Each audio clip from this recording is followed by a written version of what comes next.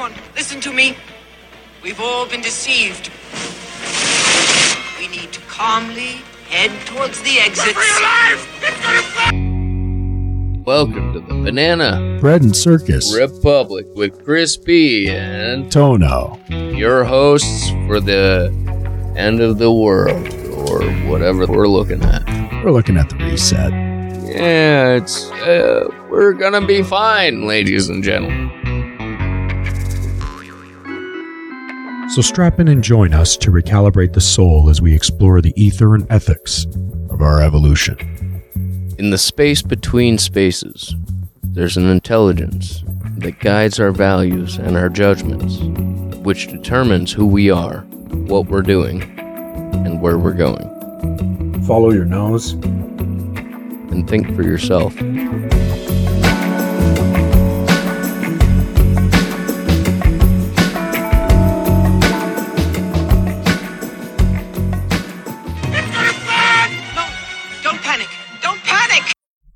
Well, technical difficulties. Sorry That was about weird. Yeah. Yeah. I think that was the cord. Huh? It just shorted out on me randomly. Us. One of the prices of the luxury of being able to record on a back deck in the nice summer weather. Yeah. People try and finagle what you can. Like try and get creative with chords. It's kind of annoying, but we'll make it work. Hell yeah. So back to apples and fermentary. And Yeah, I think after this pressing cycle, I'll Yeah. probably get something in bottle, and then shortly after that, hopefully, I'll have some of that stuff probably aged, or aging for quite a while before I'm happy with where it's at and when it's ready to go in bottle, and at that point it can just go right on the shelves. But yeah, it's I usually get apples from this orchard up the road, Owl's Head. Yeah. Really good. They don't spray or anything. Yeah. So it's just whatever. Every season, you just never know.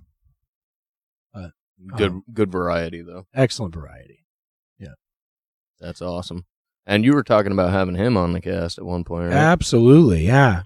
Jody, Yeah. we got to get him on at some point. I'm still working through some of the details with having more guests come through. Yeah, no, totally. Yeah, with the wife and all, she's feeling like, Hey, you need to give me a 2 weeks notice. Well, and and I respect that. I admire her skepticism in people. It's that's it's an admirable trait. Yeah, and I don't know this if day it's and age. skepticism, more of just she just likes her privacy a lot. It's two sides of the same coin. Yeah. And so, but she also can appreciate, if we're going to do something, you should do it right. So you can't just stack some boxes on top of each other and call it good. Yep. And you got to be able to put some extra thought into it. So I like that about her. That's why we have things as ripping and roaring as we do with the garage. I swear it's because she's so persistent about, no, you're not going to do it that way. You're going to do it this way. Oh, and I pick my battles. and well, I was gonna say if as long as it's not being said for the sake of saying it, and she's right about it, then fuck yeah, you have a great advisor on your hands in that sense. That's true. Can get a little bit emotional at times, but yeah. Well, Advisors, man. I used to get really self-critical when they were critical. That was the problem. But that's my deal. That's not, I shouldn't be projecting that onto other, experiences or whatever. But anyway, yeah, dude, I'm wicked excited about apple season. fuck yeah. Very excited. I'm wicked excited about the launch. Worked hard on it, long time coming, and it's a great product. Thank you. Appreciate that. Yeah. And I'm not saying that just for the sake of it. Well, I'm glad you think so. It's the whole point is sharing it. I'm happy to kind of finally share my true north with the world. It's kind of like, the books and the projects and all those things, they're all kind of, I'm starting to get into the mode of, I think these things deserve to be shared with someone else. And how they work so well together, too, Yeah, they all work synergistically for sure. That's the beauty of it. Like, we just got done doing the stonework even. And how'd that go? Down at Benji's, one of our previous guests. Right on, yeah. It's a good project. It's hard. It's probably one of the hardest things I've ever done. And it tests you. You feeling it today? Feeling it big time. And it's been like a series of like weeks that this has been for this season. And so it's a lot. And I want to be able to contribute everything I can in return, because Benji came over and helped with all kinds of shit. Totally, yeah. And it was like a work trade style between family, like it's awesome. Yeah, thanks. We like it. It works for us because we're able to basically commit those weekends and kind of just trade weekends as much as we possibly can until, winter comes and then the routine changes dramatically. In fact, I actually appreciate the winter season because it gives the body some kind of a rest in certain ways. Yeah, I mean, everybody tends to go full bore during the summer, especially in an area like this where summer's only 3.5, 4 months long, so like people try and pack in as much as they can on top of, their regular day to day. And yeah, if it was like that all year round, I think people would be even more exhausted. It can definitely wear and tear. My back is feeling it. Mostly my arms, like certain areas of my body that I'm like so out of shape in. Yeah. It's like, oh my God, you feel it. All that office work. God damn it. Office work and too much of other things, not exercising. It's like you stay plenty busy and, even outside of work, like you don't really stop doing things, but yeah. Yeah. You're on your feet all day, but yet you're not actually engaging those muscles or that muscular, like, sort of proprioceptive, like skill building, like process where you're like getting really a good sense of the muscle patterns conditioning and yeah, because you can learn how to basically not strain yourself and just do things smart over time, and that saves muscle. I was, but yeah, no, but then you're weaker in some ways. Like when you have to use those parts of your body, right? You still have that muscle, but it's not conditioned anymore. It's not. It needs more stretching, for sure. But yeah, like I was listening to this neuroscientist, I forget. But I think they're the same thing, I believe, right? Not necessarily. Oh, wait, no, I'm thinking of neurology in general. Sorry. Right, yeah. No, not neurologist, yeah. Well, a neurologist is somebody that does neurology, but... Right. But neuroscientist is somebody that studies brain patterns and, like, kind of from a psychological standpoint almost. Right.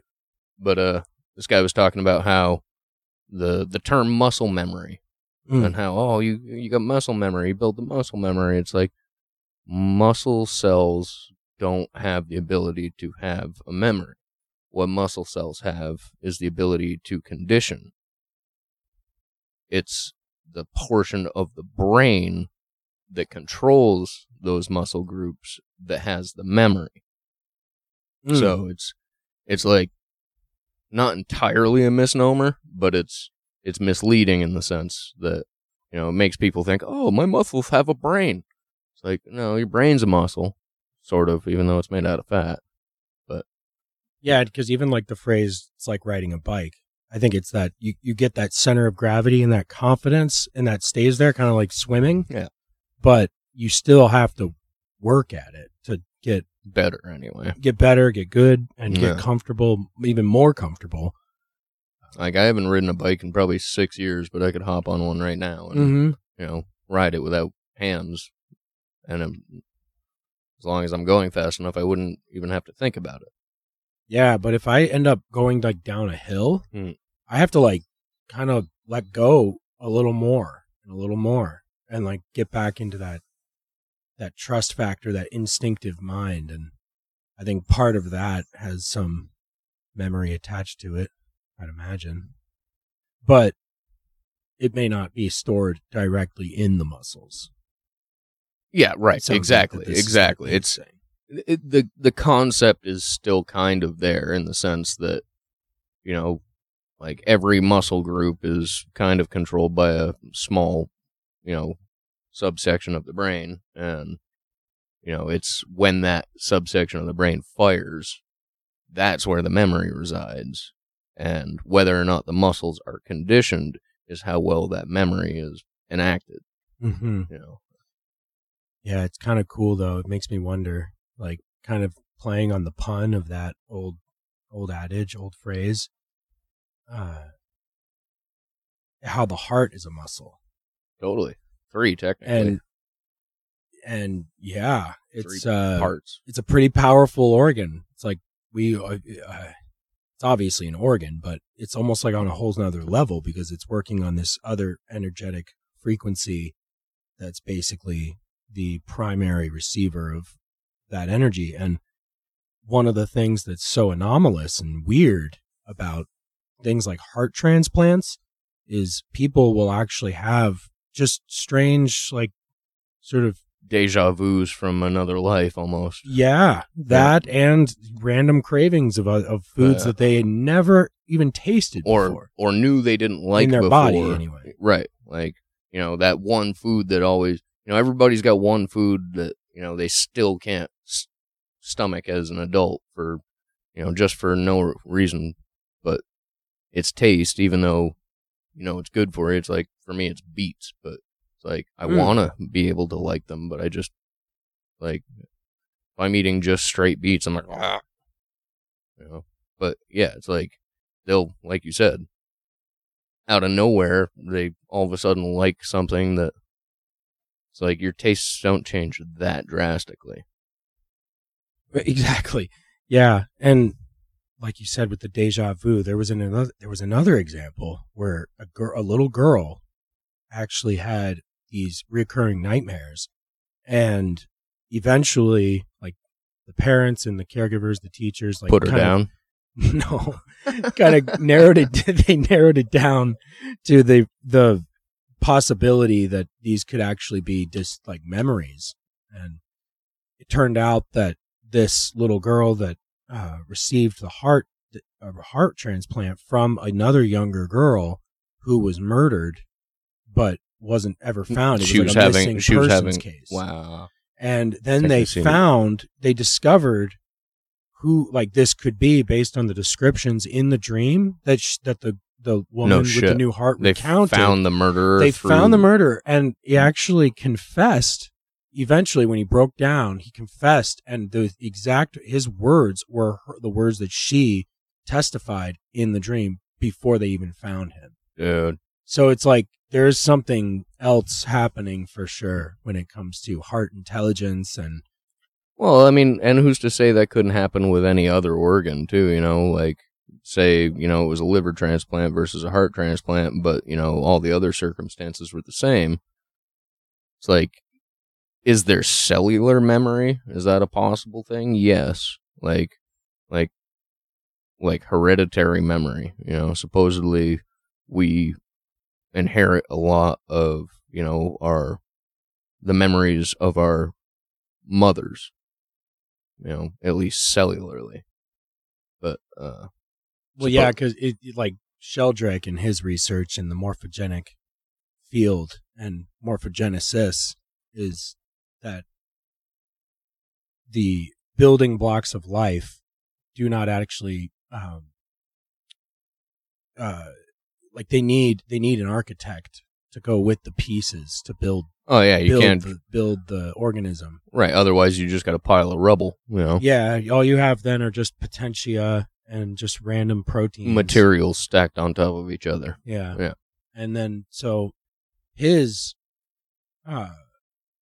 conclusions are fantastic because they basically speak to how we have discounted sort of the spiritual element to life that, again, going back to the heart, they've done experiments of like timing people's reaction to things when they don't know what's about to happen. It's usually emotionally induced, whether it's like intense arousal or fear, adrenaline, or something beautiful, like just like a landscape, and like they'll get a baseline at like, oh, this is their baseline of their heartbeats per minute and all that, and they have to click, but it's on like a delay, and it's they'll shuffle through so the computer doesn't even know what it's about to project, and the person somehow will actually pick it up before the projection happens, before it's visually received through the eyes. It's very strange. Yeah, like the heart will actually spike when there's absolutely nothing to be, like it's blank. I mean, it's very possible that, intuition and instinct come from there. I mean, they say it comes from, portions of your brain, but also, other cultures look at different organs differently too. If it's like, in a lot of Western cultures, the heart is the love organ, like where empathy and kindness and all that, gratitude, where all that comes from. In other cultures, it might be the liver or the spleen or the pancreas, but it's can't really be ruled out. I mean, there's absolutely, electricity going on there, For sure. It's, and all over. And yeah, and we're animals of frequency at the end of the day. Humans, like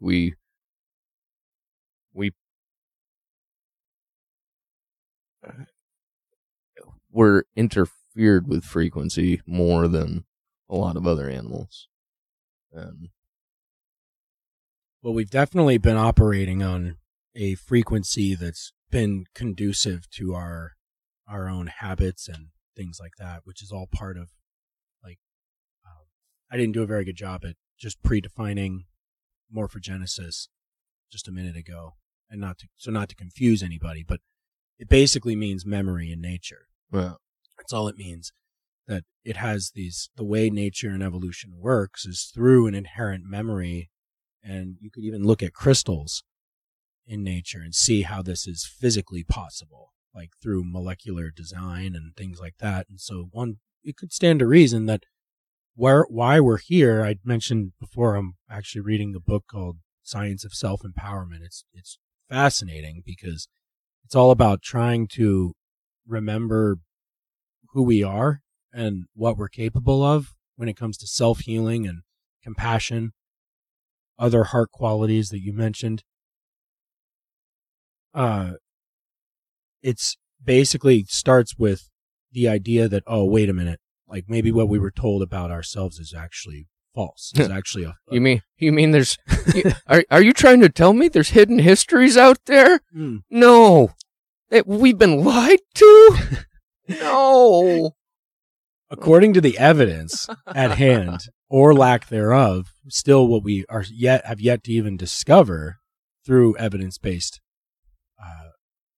practice or whatever, scientific method, it still is, there's no real evidence that evolution for humans happened slowly, gradually over long periods of time. I mean, yeah, it was quite like the opposite in some ways. Yes. Yeah, it was like this skyrocket leap, this like exponential almost curve. Out of nowhere.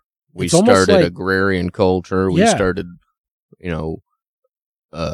complicated languages. We started warfare. We started a lot of things like almost out of nowhere. And that is approximately dated back to about 200,000 years ago. Yeah.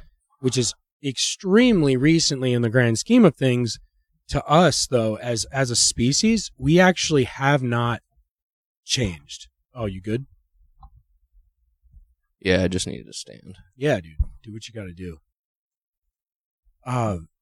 We haven't changed, genetically speaking. Like, biologically, in terms of what genes we're using today are the same exact. We've changed culturally, that's it. Yeah. Throughout the ages, we've changed and varied culturally.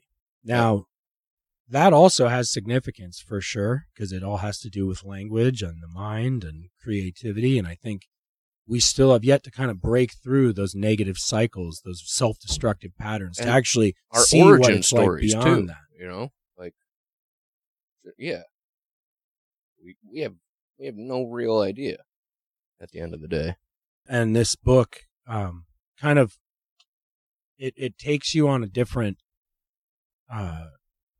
journey than one is used to when you keep hearing over and over again that evolution is based on chance and competition and all these things, and there are some truths to there that. are some truths for sure, but what the science suggests is that more often than not it's actually symbiotic associations that prevail.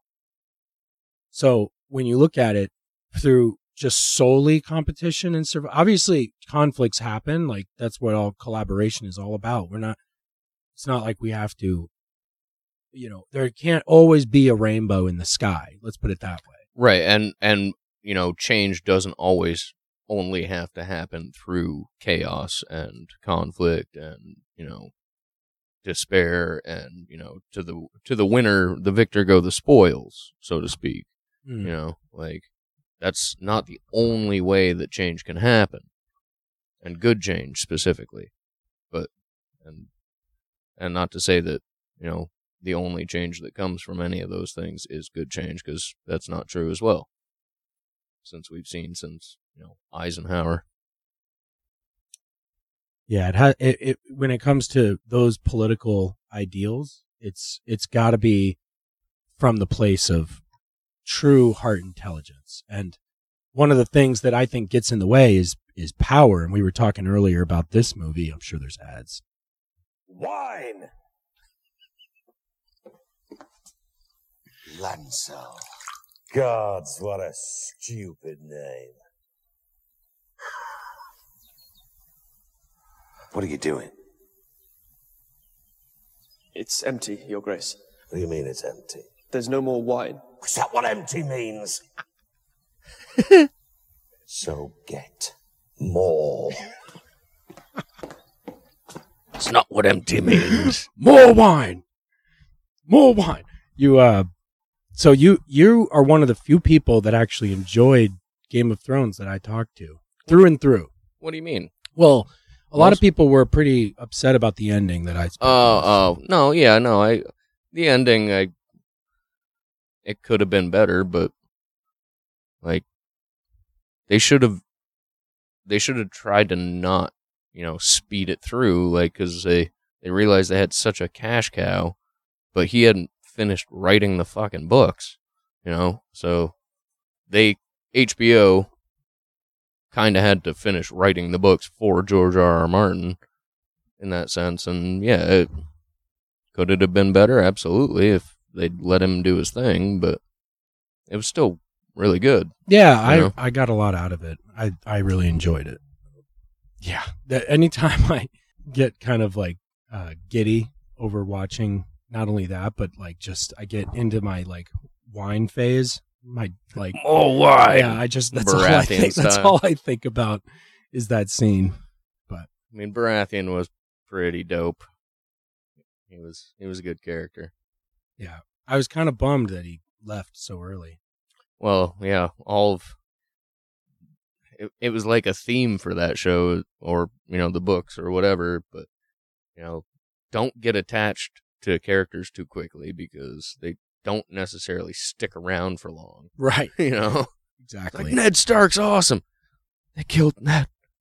Yeah. God damn. Yeah. Not to spoil it for anyone who hasn't seen it. Oh, if you haven't seen it by now, fuck you and your spoilers. Like, well, yeah, and I there's really homeless people that are watching it right now. What's your excuse? it's such a good example in I'm an regards to asshole. the power. Oh, you're fine. It might be true though. I guarantee it. Somewhere. We saw a bunch of a couple hippies like recently, and they were like trying to like either bum rides or cash or whatever, and they're like on the side of the road, like on their phones. It was the weirdest like spectacle, just seeing that like sort of occur right in front of you. Yeah, it was like, sadly, your phones probably collectively together cost about, first, last, and security for an apartment, Oh man, yeah. Maybe it's by choice, though, who knows? Some people just like to Yeah. not be, tethered by much, and exactly. I respect people that can live like that, and parts of me definitely could, but I guess I'm saving my energy. Yeah. I mean, there is so many different ways to look at it. This is one life, so enjoy it. You can take that in so many different avenues, and you can either do the harder things, the things that are harder for us, in order to get a greater sense of a quality of life in the future. One of my favorite examples is the marshmallow test. Have you heard of this? You were talking about it, but refresh me. It's they put a marshmallow in front of a young kid, and they were given like two choices. You could either eat the marshmallow and then you've eaten the marshmallow, or you can wait. I think it was like 20 minutes. It was either 20 or between 10 and 20. And I think it was like, I don't have exact results in front of me at the moment, but I want to think that I'm pretty sure that the majority of the people, the subjects, actually chose to eat the marshmallow, the one marshmallow. What did you get if you waited? Oh, sorry. Yeah, that was a key component. So if you waited the 20 minutes or whatever the time was, if you waited the 20 minutes, You get a second marshmallow? you got a second marshmallow. Yeah. Yeah. Yeah, so it's basically a lesson on, investment principles and interest and yada yada. Yeah. And I think there is something to be said about that to some degree, for sure. I think you can definitely get addicted to it, though, like addicted to the success, the thrill you get from winning all the time. So there's a delicate balance. I think you can definitely get carried away. So that's where the trick comes in, whether it's through a government initiative or through a capitalist like drive. The game is still the same. You have to apply your heart, because as long as you do that, you have the bigger picture's best interest, which includes yours rather than just you alone. And also at the same time, like, I do get what you're saying, but it's like for people who are, already struggling, say they haven't had a marshmallow in, a month or two, and you give them a marshmallow and you say, hey, in 20 minutes, you're going to get another marshmallow if you don't eat this marshmallow. But, like, they need that marshmallow to keep living the next 20 minutes, in the sense of like. So you're saying if the marshmallow represented something critical, like actual food? You can only make your money work for you if you have excess money. Yes. So if you're living paycheck to paycheck, marshmallow to marshmallow, right, then yeah, like maybe you can make it that 20 minutes and you get that next marshmallow, and you can eat the first marshmallow, and if you don't eat the second marshmallow in another 20 minutes, you get another marshmallow. It's like, that's paycheck to paycheck, but you're still not saving marshmallows, Right. at the end of the day. And especially if they're tinkering with the value of marshmallows over time within a 10-year period. That marshmallow is now a third a marshmallow or a fourth. But it's that's the nature of taxation and the hidden tax of borrowing prosperity out of the future so we can spend it right now, or pay the debt that we used it yesterday or whatever. Just credit card debt alone in this country is at an all-time high. We're almost at $2 trillion just in credit card debt. And you know what that is? It's inflation, and Mind if I... No, go for it. I'm going to poke at the left for just a hot second. Please. I'm poking them both. I love poking at both, honestly. Don't get me wrong. But one of the things that drive me crazy is hearing about this modern monetary theory that's being passed around as if it's this like saving grace of what's going to salvage, American quality of life and forgive debts and stuff. And I have debt. So like, I'm actually, if they do that, more whatever to me, because the scales are so out of whack, they can't see the fact that really what they're saying when they say modern monetary theory isn't modern at all. It's what governments have tried over and over again that has never, ever worked. It's where you print more or issue more credit just to pay the interest or maybe the principal or whatever on the debt. And now this debt is actually the privilege of using money. And what you have with the credit card thing is a direct example of what modern monetary theory in terms of its concept is doing to the economy, because people are so used to borrowing to get by because they figured, oh, we'll credit the account and debit it later. That's what I've literally heard them say this. Yeah, and it's like, that doesn't make any sense, because what debit, first of all, where is that debit coming from? Like, are you going to actually ask people to do real work and do it? Because the unemployment rate is fucking through the roof. And it's like, you can't just force even though more people are working 2 jobs than ever before. Which is weird, right? Like, it's because they are counting as one person. There's so many people that aren't willing to work. They, ever since the fucking lockdowns, they just, they went on, they got those 2 stimulus checks and they're like, I never have to work again. And now they're just, doing whatever piecemeal to just subside.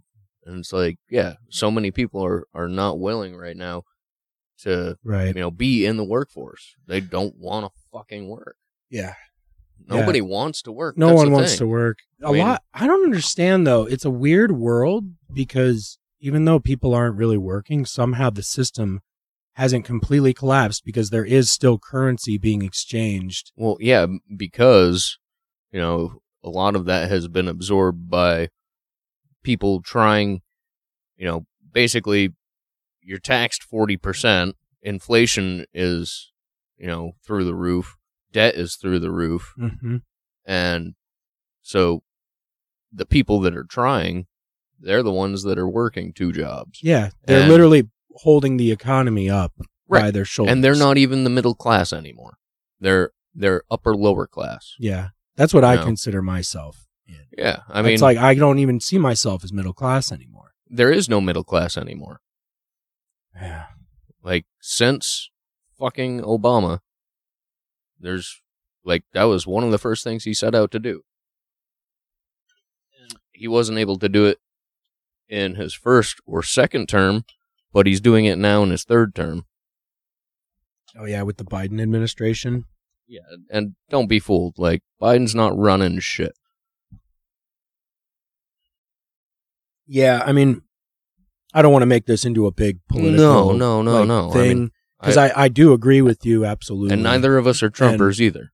I actually, also, I don't think. To be clear, it's also my, just from what I've seen and what little I know about politics and economics in general, is I can't identify a moment since at least I have been alive where there was actually a positive thing that a president did for the economy, or appoint a Federal Reserve chairman, Right. that exactly. actually was able to manage things properly every single time since like Alan Greenspan, Volcker before him, and Now Larry Fink from Bernanke. fucking BlackRock. And then you had Janet Yellen, and now Larry Fink from BlackRock, who Trump put in, and everybody was praising Trump, licking his butthole, being like, oh, the economy was strong and blah, blah, blah. And it's like, yes, some of that is true. But also, he put BlackRock's software in charge of the Federal Reserve. You know, like, there's BlackRock's software runs the people who rent us our money at a very high interest rate. BlackRock, isn't that the is that a hedge fund that owns all this real estate? BlackRock, State Street, Vanguard.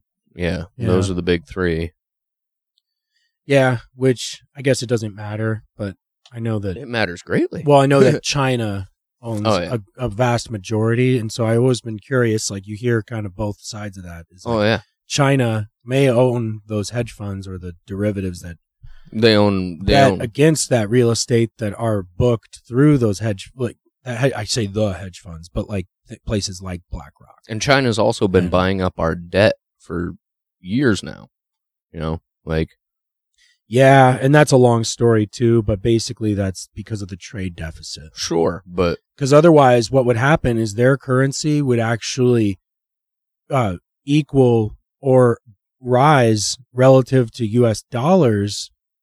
And if that were to happen, their exports would slow down because their stuff would become more expensive. So what they do is they bend the rules. They're fixing the market. They bend the rules Yeah. where instead of exchanging those dollars on the foreign exchange market, the Right. Forex, they actually buy a U.S. denominated asset, But which is They don't anymore. which I is don't think which are treasuries. So they're buying Treasury debt, as you notes, say. Yeah. And I don't. That's how they buy our debt, don't and that's think how that- they keep their yen, their currency, artificially low. Yen's Japanese. Excuse me, Yuan. not yen. I'm sorry, yuan. I didn't mean. Yeah, renminbi. All those dollars look the same to you, don't they? I'm sorry. I can't get my facts straight.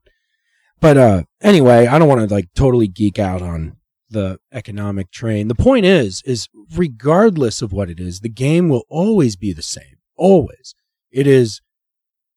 A flow needs to be. Am I really doing what I'm doing with my life through, like, with some sort of application of the heart, or aren't you? It's like, it's as simple as that. I kid you not. If we did that, or at least checked in more often, I doubt there would be this much bigotry. There would be this much Contention, malfeasance. hate, Yeah. just misunderstanding. So much of that would just simply just become obsolete because our priorities would change. And we're so close to that already. Basically, the only thing keeping us from doing that are, the governments that keep us infighting with each other, so that we don't, have time to realize how butt-fucked we're getting on the other end. Yeah. Oh. Well, that's where we have Monty Python and Jim Carrey and Bill Hicks to thank for at least giving us some sense of humor through this wild roller coaster. Right, and whether it's, Jim Carrey's escapist slapstick humor or, Monty Python and Bill Hicks kind of more timely, relevant, topical, at least,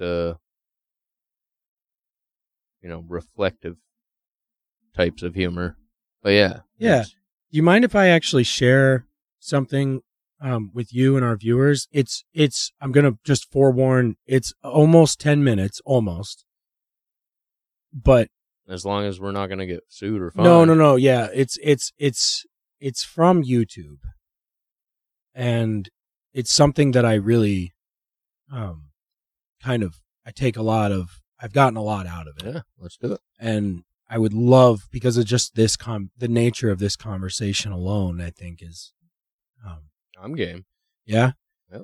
So I'll and just, if our listeners aren't, they can fast forward. yeah, I'll preface it a little bit, but basically it's from this audiobook called The Tao of Pooh. Yeah. And there's a section or a chapter entitled Busy Baxen.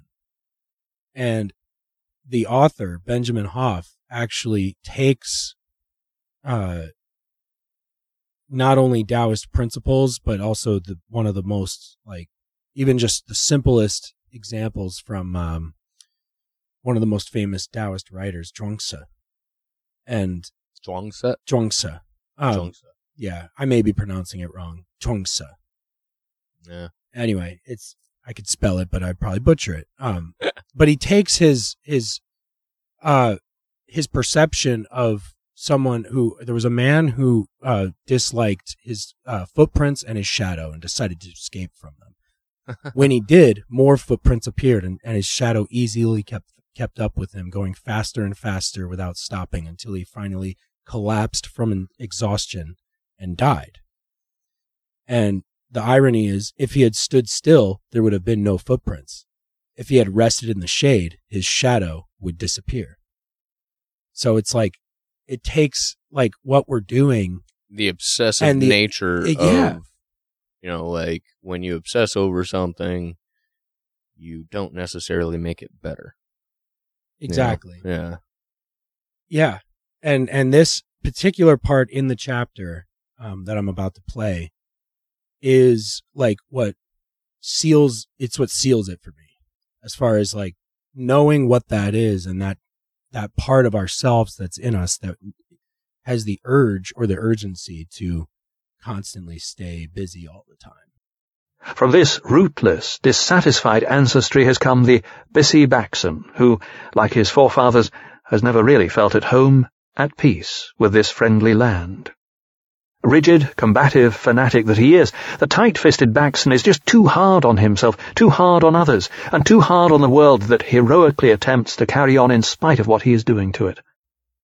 It's not surprising, therefore, that the Baxen thinks of progress in terms of fighting and overcoming. One of his little idiosyncrasies, you might say. Of course, real progress involves growing and developing, which involves changing inside, but that's something the inflexible Baxen is unwilling to do. The urge to grow and develop, present in all forms of life, becomes perverted in the Bissi Baxen's mind into a constant struggle to change everything, the bulldozer Baxen, and everyone, the bigoted Baxen, else but himself, and interfere with things he has no business interfering with, including practically every form of life on Earth. At least to a limited extent, his behavior has been held in check by wiser people around him. But, like parents of hyperactive children, the wise find that they can't be everywhere at once. Babysitting the Baxens wears you out. Now, one thing that seems rather odd to us is that the Bissi Baxen society, which practically worships youthful energy, appearance, and attitudes, has developed no effective methods of retaining them, a lack testified to by an ever-increasing reliance on the unnatural, false front approach of cosmetics and plastic surgery. Instead, it has developed countless ways of breaking youthfulness down and destroying it. Those damaging activities that are not part of the search for the great reward seem to accumulate under the general heading of saving time. For an example of the latter, let's take a classic monument to the Bissi Baxen, the hamburger stand. In China, there is the tea house. In France, there is the sidewalk cafe. Practically every civilized country in the world has some sort of equivalent, a place where people can go to eat, relax, and talk things over without worrying about what time it is, and without having to leave as soon as the food is eaten. In China, for example, the tea house is a real social institution. Throughout the day, families, neighbors, and friends drop in for tea and light food. They stay as long as they like. Discussions may last for hours. It would be a bit strange to call the tea house the non-exclusive neighborhood social club. Such terms are too Western, but that can roughly describe part of the function, at least from our rather compartmentalized point of view. You're important. Relax and enjoy yourself. That's the message of the tea house.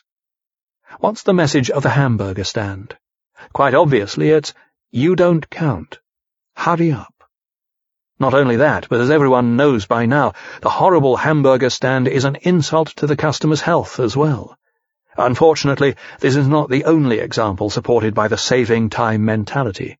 We could also list the supermarket, the microwave oven, the nuclear power plant, the poisonous chemicals. Practically speaking, if time-saving devices really saved time, there would be more time available to us now than ever before in history. But, strangely enough, we seem to have less time than even a few years ago. It's really great fun to go someplace where there are no time-saving devices because when you do, you find that you have lots of time. Elsewhere, you're too busy working to pay for machines to save you time so you won't have to work so hard. The main problem with this great obsession for saving time is very simple. You can't save time. You can only spend it. But you can spend it wisely or foolishly. The pissy Baxon has practically no time at all because he's too busy wasting it by trying to save it. And by trying to save every bit of it, he ends up wasting the whole thing. Henry David Thoreau put it this way in Walden. Why should we live with such hurry and waste of life? We are determined to be starved before we are hungry. Men say that a stitch in time saves 9, and so they take 1,000 stitches today to save 9 tomorrow. For colourful contrast with the youth-destroying pissy Baxon society, let's get back to Taoism for a moment. One of the most intriguing things about Taoism is that it not only contains respect for the old and wise, but also for the figure known as the youthful immortal. The Taoist tradition is filled with fascinating stories, fiction, and accounts, fact, embellished or otherwise, of those who, while still young, discovered the secrets of life. However the discoveries were made, the result in each case was the same, a long life of youthful appearance, outlook, and energy. For that matter, Taoist immortals of all age levels have traditionally been known for their young attitudes, appearances, and energies. These were hardly accidental, but resulted from Taoist practices. For centuries in China, the general life expectancy was not much more than 40 years, and hard-working farmers and dissipated aristocrats often died even younger than that. Yet countless Taoists lived into their 80s and 90s, and many lived considerably longer. The following is one of our favourite examples. In 1933, newspapers around the world announced the death of a man named Li Chongyang. As officially and irrefutably recorded by the Chinese government, and as verified by a thorough independent investigation, Li had been born in 1677. When over the age of 200, he had given a series of 28 3-hour-long talks on longevity at a Chinese university. Those who saw him at that time claimed that he looked like a man in his 50s, standing straight and tall, with strong teeth and a full head of hair. When he died, he was 256 years old. When Li was a child, he left home to follow some wandering herbalists. In the mountains of China, he learned from them some of the secrets of the earth's medicine. In addition to using various rejuvenative herbs daily, he practiced Taoist exercises, believing that exercise which strains and tires the mind and body shortens life. His favourite way of travelling was what he called walking lightly. Young men who went for walks with him when he was in his later years could not match his pace, which he maintained for miles. He advised those who wanted strong health to sit like a turtle, walk like a pigeon, and sleep like a dog. When asked for his major secret, though, he would reply, inner quiet. Speaking of that sort of thing, let's return to the house at Pooh Corner. Christopher Robin has just asked Pooh a question. What do you like doing best in the world, Pooh? Well, said Pooh, what I like best. And then he had to stop and think. Because although eating honey was a very good thing to do, there was a moment just before you began to eat it, which was better than when you were. But he didn't know what it was called. The honey doesn't taste so good once it is being eaten. The goal doesn't mean so much once it is reached. The reward is not so rewarding once it has been given. If we add up all the rewards in our lives, we won't have very much. But if we add up the spaces between the rewards, we'll come up with quite a bit. And if we add up the rewards and the spaces, then we'll have everything, every minute of the time that we spent. What if we could enjoy it? The Christmas presents once opened are not so much fun as they were while we were in the process of examining, lifting, shaking, thinking about and opening them. 365 days later, we try again, and find that the same thing has happened. Each time the goal is reached, it becomes not so much fun, and we're off to reach the next one, then the next one, then the next.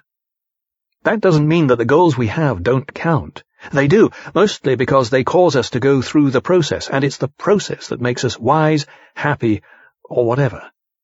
If we do things in the wrong sort of way, it makes us miserable, angry, confused, and things like that. The goal has to be right for us, and it has to be beneficial in order to ensure a beneficial process. But aside from that, it's really the process that's important. Enjoyment of the process is the secret that erases the myths of the great reward and saving time. Perhaps this can help to explain the everyday significance of the word Dao, the way. What could we call that moment before we begin to eat the honey?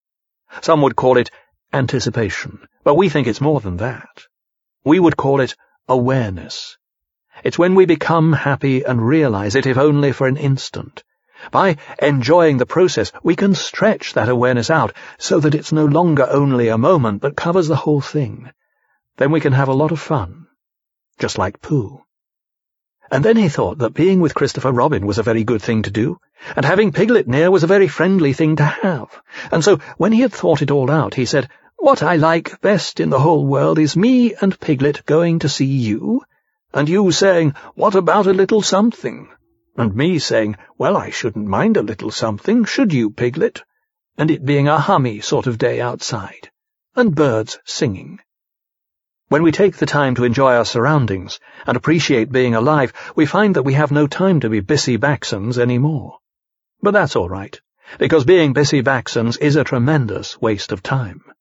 As the poet Lu Yu wrote, "The clouds above us join and separate. The breeze in the courtyard leaves and returns. Life is like that, so why not relax? Who can stop us from celebrating?" Oh, I've been wanting to share that with you for a long time. I appreciate you bearing with me through There's that, a lot man. of wisdom to be had there. Oh my gosh, dude. It's on a whole new level for me anyway. It's, yeah, that little part in that chapter changed my life entirely. It was like that moment I finally realized what I was doing to myself. It was like the funniest, but also the most embarrassing, like, reality. Like, oh, I needed a guy to break down Winnie Pooh to tell me this. Exactly. Yeah. I can't believe I actually got that. Winnie the Pooh. Yeah. That it took that long. It was just like, damn, like, I can't believe this is what I've been missing out on as far as just having, like you said, that awareness of the process and just having that extra depth and reservoir to tap into, to just really simply appreciate. I mean, the lessons about patience, inner quiet, there's not a lot of any of that going on in the world right now. People don't have great patience. They don't have great understanding or wherewithal, or, at least, in the grander scheme of things, like the ability to take this journey both seriously and lightly at the same time. Exactly. Yeah. Like, if you can't do that, then, yeah, you're going to kill yourself. Yeah, and I think lightly is a good word because it's like a known saying as well to, like, have a light heart. Yeah. Just like, it's... Be light, lofty, be spriteful, be, take things lightly, even if they're heavy. I find myself, I'll like hold on to things, and that's the heaviness. It's like you can almost feel the density rise like within you. Oh, yeah. And we were talking last time about electricity, and it really kind of like, whoa, like we are made of electricity. It's like the weirdest phenomenon that's happening when when you're upset, when you're going through something, it's a storm like happening. I mean, it's like you can feel it as if you're in a thunderstorm. Oh yeah, It's crazy. So, to the point where like if you could strike shit with lightning, you'd feel better. Yeah. Interesting. Yeah, I've never gone that route. Electroshock therapy. No, I'm kidding. I I'm mean, joking. like, I'm joking. That like if you not could literally actually That's- create a storm cloud over you and like Ah, just dispense some fucking electricity, like it would help. dude, yeah. That's where like all I mean. yeah. No, that's a great way to put it. Yeah, I was I took it into like a weird dark fucking One Flew Over the Cuckoo's Nest. Or no, that wasn't One Flew Over the Cuckoo's Nest. It was that was actual lobotomizing though. Wasn't it? Cuz I'm thinking of They did both. I'm thinking of Requiem for a Dream. Oh fuck. Okay, yeah. That shit. Yeah. I'm like traumatized by that movie. Yeah, that's one of those you don't need to watch it every couple months movies. Well, it made me friggin' petrified of needles for the rest of my life almost. Which is definitely like, I'll take that. But No, it's shit. like, I had Yeah. to be traumatized away from it to really know that that's something that I don't want to do at all. At the core of my being kind of deal. Yeah, that movie was it's a trip. Oh, yeah, it is. But dude, you were telling me about your past weekend. It was, dude, that's got to be fucking A. How long were you? yesterday? Yeah. Yeah. Yeah. How it? Yeah. Yeah. No, it once we pulled onto the interstate, my wife the previous night, Friday night, left her cell phone on top of her car and then drove on the interstate, and so we got to go for a nice stroll down the interstate the next day looking for it. It literally took me 5 minutes to find it. Like, it was right where it said it Thanks was. to that, that location But it was feature. it was on a bridge too, and if it had been like 2 feet further to the right, it easily could have like been run over and flipped into the air, gone off the bridge and been underneath it. So we're kind of like mentally preparing for that possibility, but For sure. rule out, the most likely one first. And yeah. So the whole thing was Cars whizzing by you while you're trying to like identify this thing that's I was only so big. I was ready to just go lights out. Like, well, if one of these hits me at 65, 70, I'm not going to feel much. Like, God, I don't even want to think like that. Shit. Oh, like, turn around to like look at them just to, let them know that I'm aware that they're speeding by me at however fast. And yeah, like, got onto the bridge and off of it as quickly as possible. And yeah, it took longer for my wife to walk back from where she was looking, which was entirely opposite direction. And then we laughed about it. nice. Always good to laugh about some of the silliest and silly or most gullible moments. Yeah, you gotta, you learn from your mistakes and you laugh about them and you move on. Yeah. And when they're funny enough and harmless enough, you get to laugh about them for years to come, which is what I plan on doing with this. They do make great stories, for Hey. sure. And she's like, "Where's my otter box?" I'm like, "It did its job." like, you know how your phone still Yeah. works right now? Like, kind of. It's because that otter box like hit the road at 70 miles an hour. Was that what you were replacing? No, she had to go get a new phone. Actual new phone? Yeah, like Yeah. she could read text, she could maybe make calls, she couldn't answer them, but so yeah, the screen was a third fucked, which is Damn, enough. dude. But hey, enough to find it. And like I said to her, I'm like, hey, think of it as a $2,000 computer that has all of our personal private information on it. Like, Yeah. don't leave it on the fucking roof of the car. There's a reason why the entire inside of the car is like one giant capsule for stuff that can't fall out of.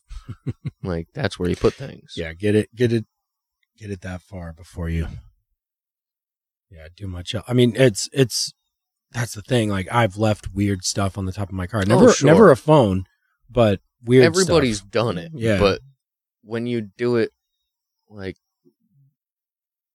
7 times a decade on average, let's be soft on it. But don't, like, get pockets, get something. Don't fucking Yeah, dude. Yeah, mine's been broken for a while, and I'm getting to the point where I may have to actually replace the screen, like, for real. If it's replaceable at this point, I don't know.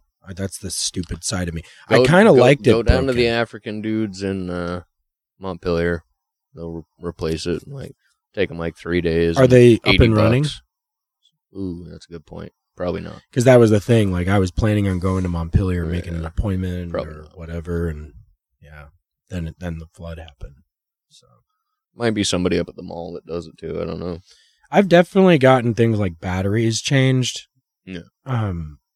Over at, it was like South Burlington, off of Route 2, I believe. I've had the screen replaced. Like right around the corner, twice. right around the corner from Higher Ground or something. Okay. Yeah, and the Cheese Trader place. Yeah.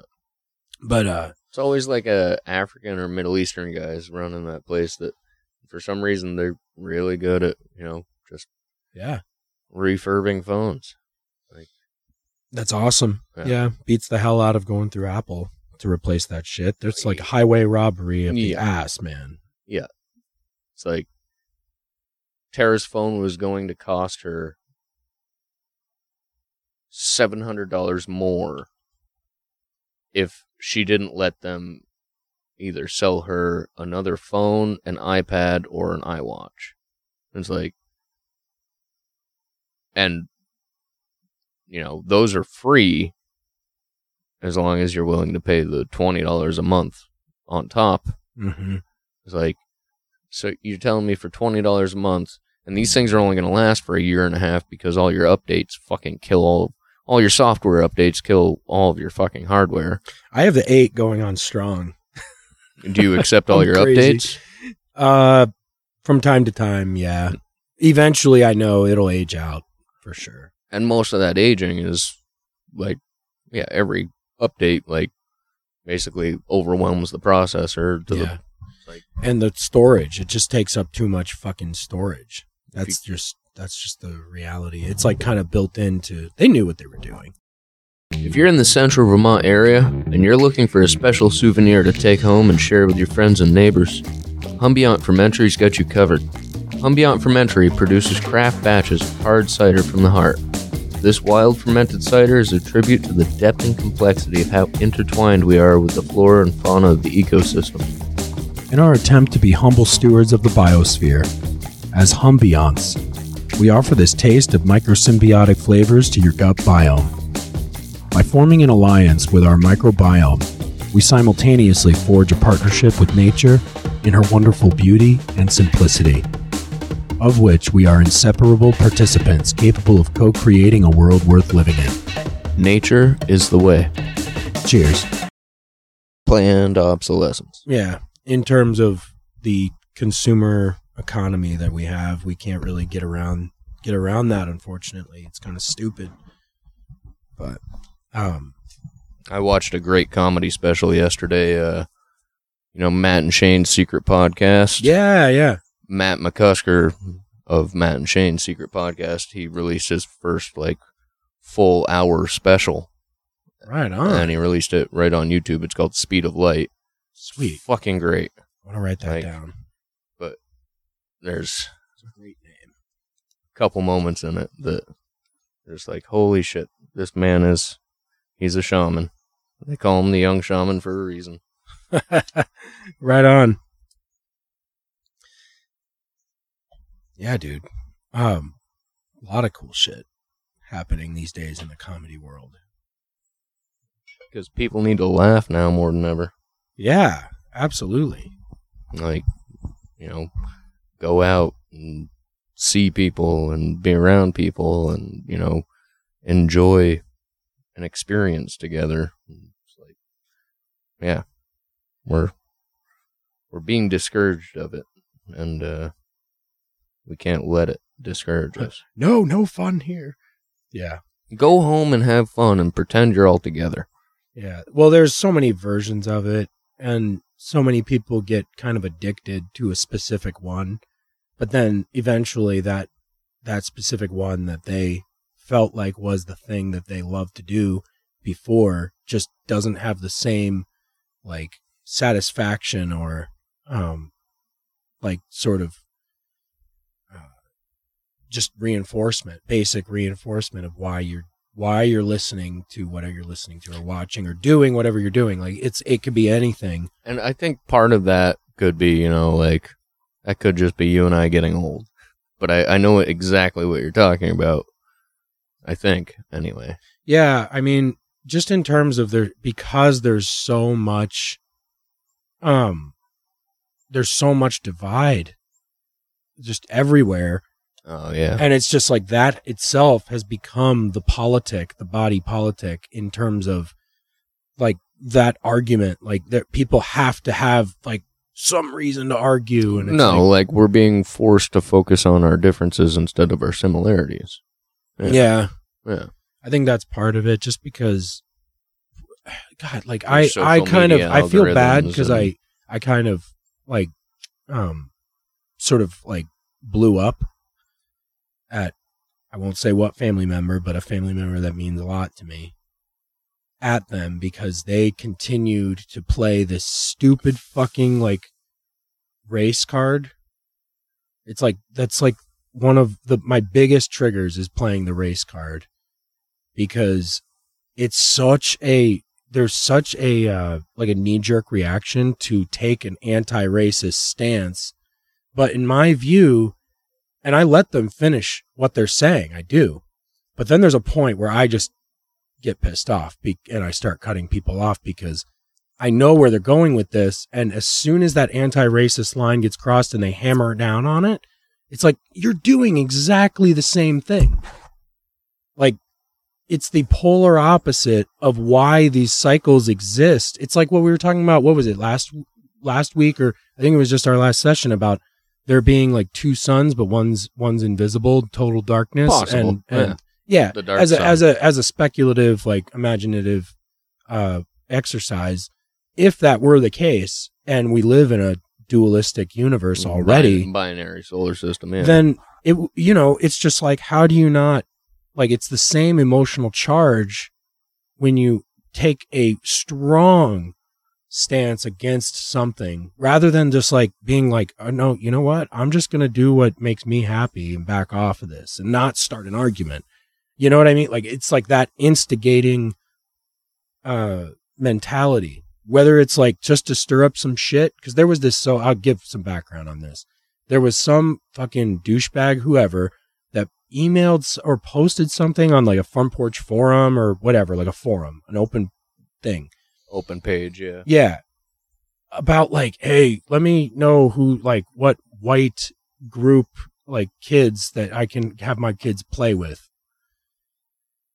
And it was like some sort of retaliating measure that this person took because there's like the minority that do the same thing.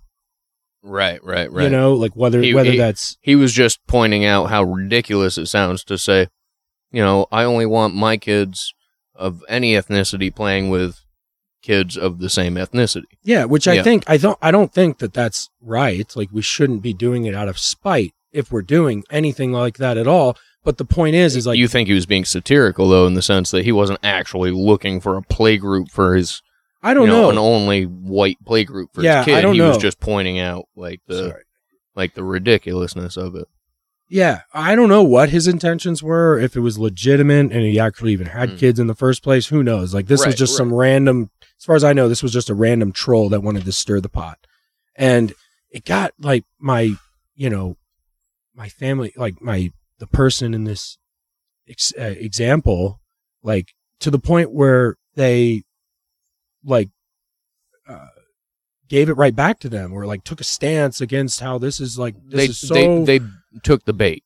Yes. Yeah. Exactly. Yeah. And then they couldn't figure out why I was against it, even though I'm not for it either. Right. Right. So it's like I couldn't even find my footing in this thing, and I exploded. Right. What's happened is we've gone so far into the be pro diversity pot that it's going around to its self segregation in the sense, like we're so diverse that we only, it's fucking upside down world. Yeah, man, it felt like it. Yeah, so that was one of those examples that we've talked about before, but things like the lessons in this Book of Five Rings. You become what you hate. And yeah, at the end of the day. The Tao. If you it's like hyper focus on it. Yeah. I just want I get so, I guess, caught up in, oh, they don't get it, so I'm pissed. I'm just chalking it up into that because it's not. Yeah. It's more nuanced than that. Obviously, totally, it's like a whole process of whirlwind of, like I said, It's not that I have a heavy heart. It's like you pile on this thing, this like emotional charge. It's charged up, and it's like gotta go somewhere. And then it comes out, and a lot of the times it can be ugly. But I like your example of like just fucking. It could be fucking going outside and just letting her rip. Or well, you wish you could just shoot electricity from your fingers to just discharge yourself. Yeah, whatever that is. Yeah, and it's like right. And go hit some targets, or go run a chainsaw, or go like stretch or whatever. You need to do something to, get your mind to the point where it can actually like function clearly again. Yeah, and whatever that is for you, And I like to sort of try to pick those moments to remind myself of things like the silliness of the Monty Python spirit, and things like just remembering that it doesn't matter if they don't get it, as long as you get it, because whether you like it or not, you are on your own. Yep. And you have to be able to simply embrace and make peace and accept things as they are in order to give yourself enough space to exist in the first place, I think. Yeah. I was doing that today, actually, like on our way to lunch. Me and my wife are hanging out with one of my very close family members, very dear loved one, and, getting up there in age, and they don't hear so well anymore, and they don't quite understand the things that they do hear, and, think like everything's an inside joke against them because they can't fucking hear anything, and, like, the entire experience is, it's good because you're with a loved one, but it's also, like, discouraging to see, like, any sort of minor decline in somebody you care about, but, like, when it's so, like, social oriented in such a social world where you're like, okay, like, you're missing out on so much. Like, this person just, there's no way they can keep up with what's going on in the world. And nor should most of us. I mean, most of us should try more too. Yeah. But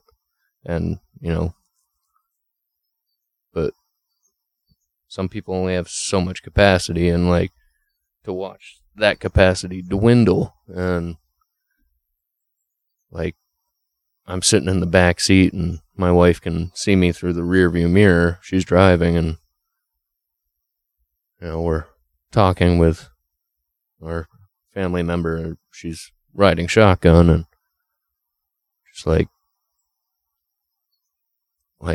every 30 seconds, I'm just like dropping my head in like exhaustion and despair and discouragement. I'm just like, ugh.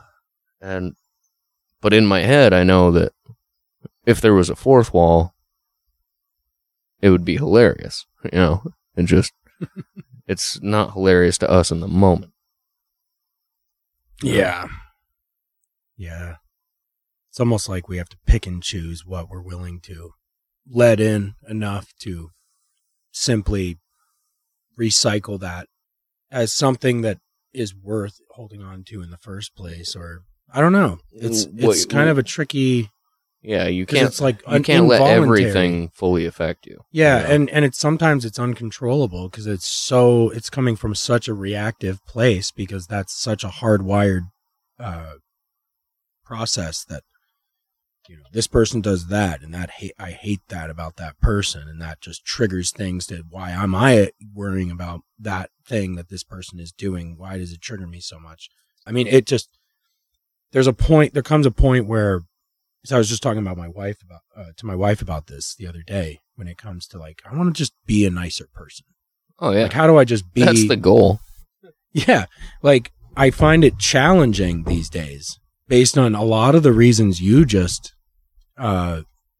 described in your own experience as well, like the sheer like disappointment or disillusionment of having to disencouragement. Yeah, it's a total deflating thing, while at the same time it's also packing on all that charge.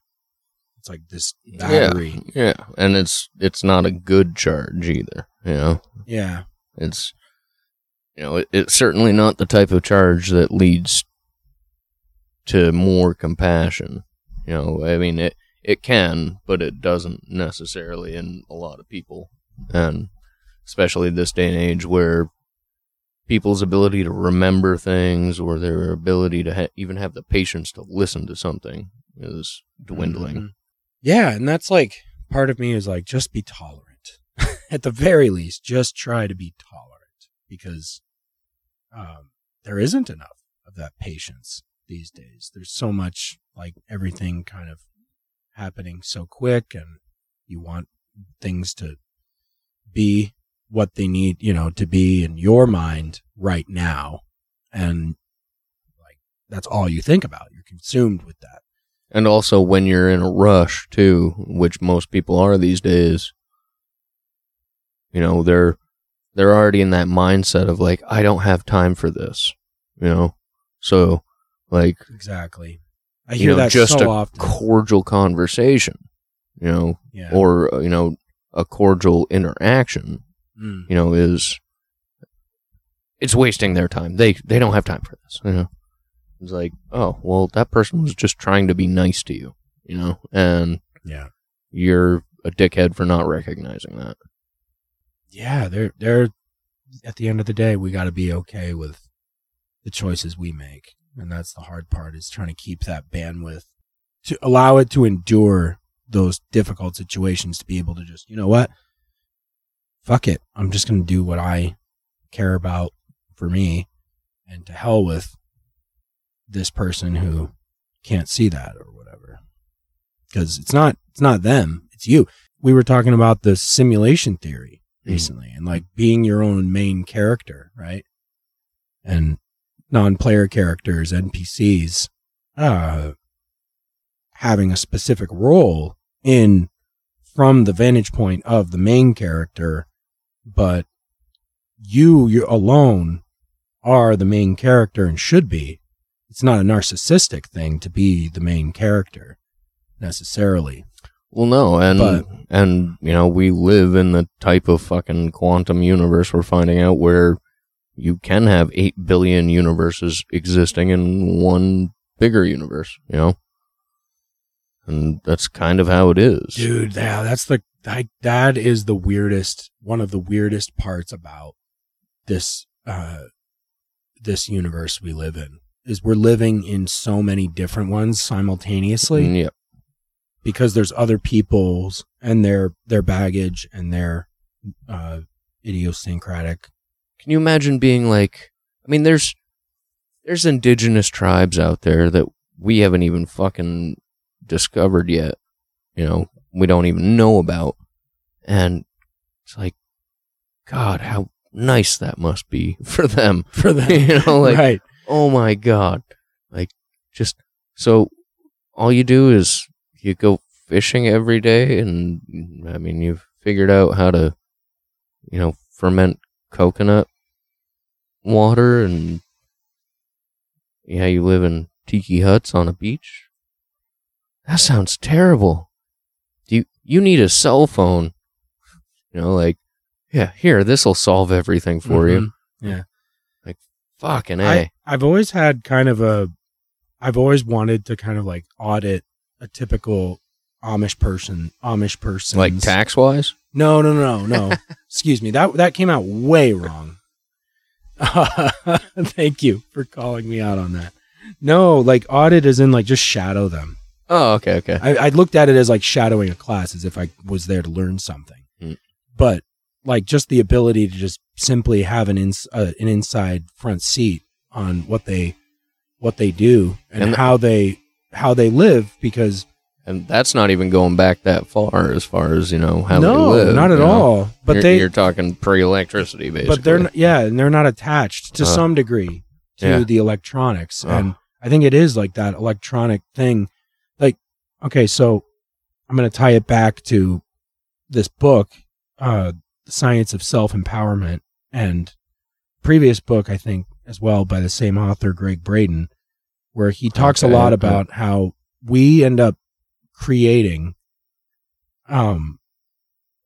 what already exists inside of us. And so our external creations are basically reflections of who we are and where we're at consciously. And what we do to cope with our inability to basically self-direct our own agency and consciousness and awareness, whatever you want to call it, is because we have created these to do it for us, even though all of this already exists inside, and we just don't know how to access it. I believe there's a lot of truth to that. Like, I think these things are becoming so much of a crux that one day, man, like when we're caught off guard and we're not ready for a massive change, a global shift, it's gonna be. And it doesn't take much for that shift either. A global EMP shit. I mean, they could literally just switch off the internet, and you know, there goes your. If you're one of those people that you have a hard time putting your phone down, or, you know, not looking at it every 5 minutes, it's like, it might be a good idea to start working on breaking that habit. You know? Yeah. Like, don't be so reliant on it. And not only that, but like, you know, don't sign up for every app that lets you, you know, do more things with your phone and less things with fucking cash, because like, that's one thing that's pushing us towards this CBDC, you know, central bank digital currency. And, you know, more and more people are like, oh, I can just wave my phone in front of this thing, and I don't need to even carry a card, and I don't even need to really have a bank account. I just need a phone.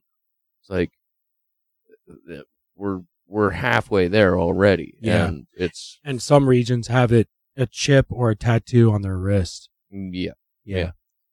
And they're incentivizing people, you know, like, oh yeah, if you, like, literally in I think it was Australia, like, yeah, if you get this, you know, ID chip in you that has like all of your bank account information, all of your personal information, your driver's license, your medical history, everything about you, all right there. It's like, yeah, if you know, you just get this chip in your arm and you can walk through the grocery store, and if you let us put it in you, well, you get they literally said, you get a free cookie. And it was an actual government fucking advertisement. I forget what region of Australia. But that is priceless. Fucking cookie. They're baiting people with cookies. Well, it's just like the fucking COVID vaccines where they're like, oh, hey, come into Shaw's, and if you get your COVID vaccine, we'll give you 10% off your grocery bill. Like, fuck you guys. Like, that's literal insult to injury. Yeah, I think they did that, and they also do it with the flu shot, too. Oh, yeah, and... Don't they? Yeah, and, most of the people that get the flu shot, or most of the people that got the flu, had the shot, too. Yeah, So. I find every time I get the flu shot, now I'm not... Okay, full disclosure, I'm not technically anti-vaccination. Anyone can do whatever the fuck they want. I'm more pro-choice than anything as far as personal whatever you're putting in your body and all that. But you can't tell anybody what to do. Yeah, at the end of the day. Yeah, so I'm not like, fuck vaccinations. That's not my thing. I'm more like, it's my experience has been every time I've gotten the shot, I've always gotten the thing that I was supposed to be trying to prevent. Yep. Yeah, and part of me is like, it kind of reminds me of that busy Baxton mentality of like, we have to constantly tweak and tamper with nature to make things more suitable or fit for us in our reality. It's like we're imposing so much of our values, our bias. Like Hunter S. said, politics is the art of controlling your environment. Yeah, man. I find that so true only because we're social creatures. We are going to have a herd mentality whether we like it or not to some degree. And as long as that herd is like, they're not like, no one's getting fucking like directly slaughtered right in front of you, you're generally speaking, the vast majority will go with the herd. I mean, yes, but I think there's different types of people. There's, herd mentality, there's hive mind, there's pack mentality, and then there's loners. Of course, yeah. I don't want to just lump them into specific categories. But you're right. I mean, you couldn't have hive mind or herd mentality if it weren't for the majority being that way. If you didn't have a majority, you wouldn't have a big herd, would you? Right. Yeah. Because I know, dude. Can you hear the echo? I don't know what they're... Oh, it's the weed whacker that they're doing. Chainsaw. Is it a chainsaw? Something. You can kind of hear it, and I can faintly smell it, too. Yeah. Yeah, sorry about the buzzing in the background. I can almost hear it a little bit. I'm trying to adjust the master to kind of... Anyway, whatever. We can start throwing things at them if we need to. Yeah, man, and they bitched about my alarm going off all the time. Which, granted, it was annoying as hell. Which alarm? Every time the wind would blow, the sensory alarm right here, the sensor would go off, and it was like constant on a windy day. And so I changed the setting to only go off at night. And it has gone off. Not that one back there, the one that they were complaining about, but this one. It's a little bit further away from their quarters, but it was like this anonymous thing. But I know it was them because I checked in with them just to be like, hey, did you guys leave a note? And they were like, no, definitely not us. And yeah. But anyway, neighbors. Love thy neighbor. Yeah. Yeah, man. But like on that note, it's like, what do you know as far as like, so there's a certain discipline in being able to have tolerance of, to speak of the devil, tolerance of others or whatever, more patience. I feel like there's enough wisdom in things like Bushido and Book of Five Rings, like to sort of start to unpack some of those I mean, there's skill sets. A lot of, nature derived points of philosophy with it, where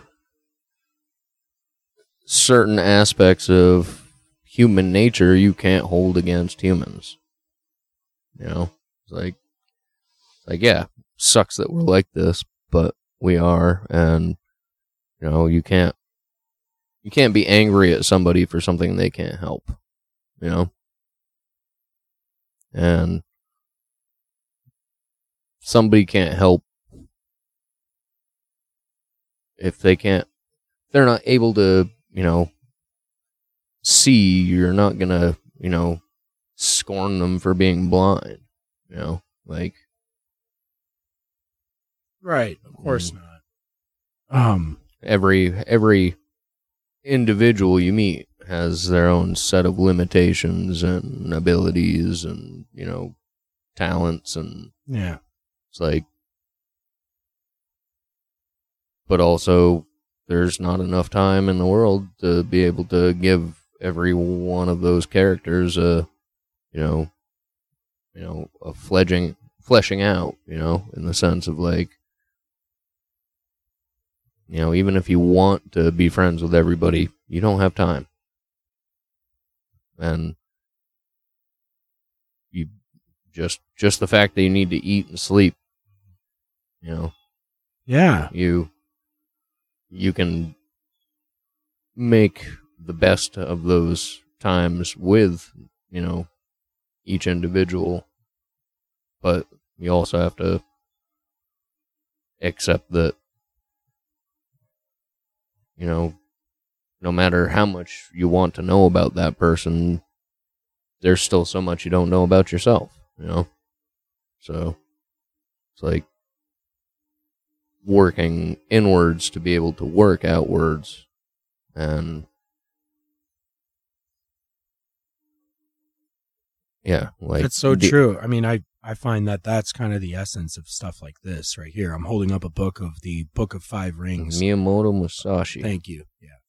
Miyamoto Musashi. And powerful book that influenced so many martial artists and strategists of all types. Exactly.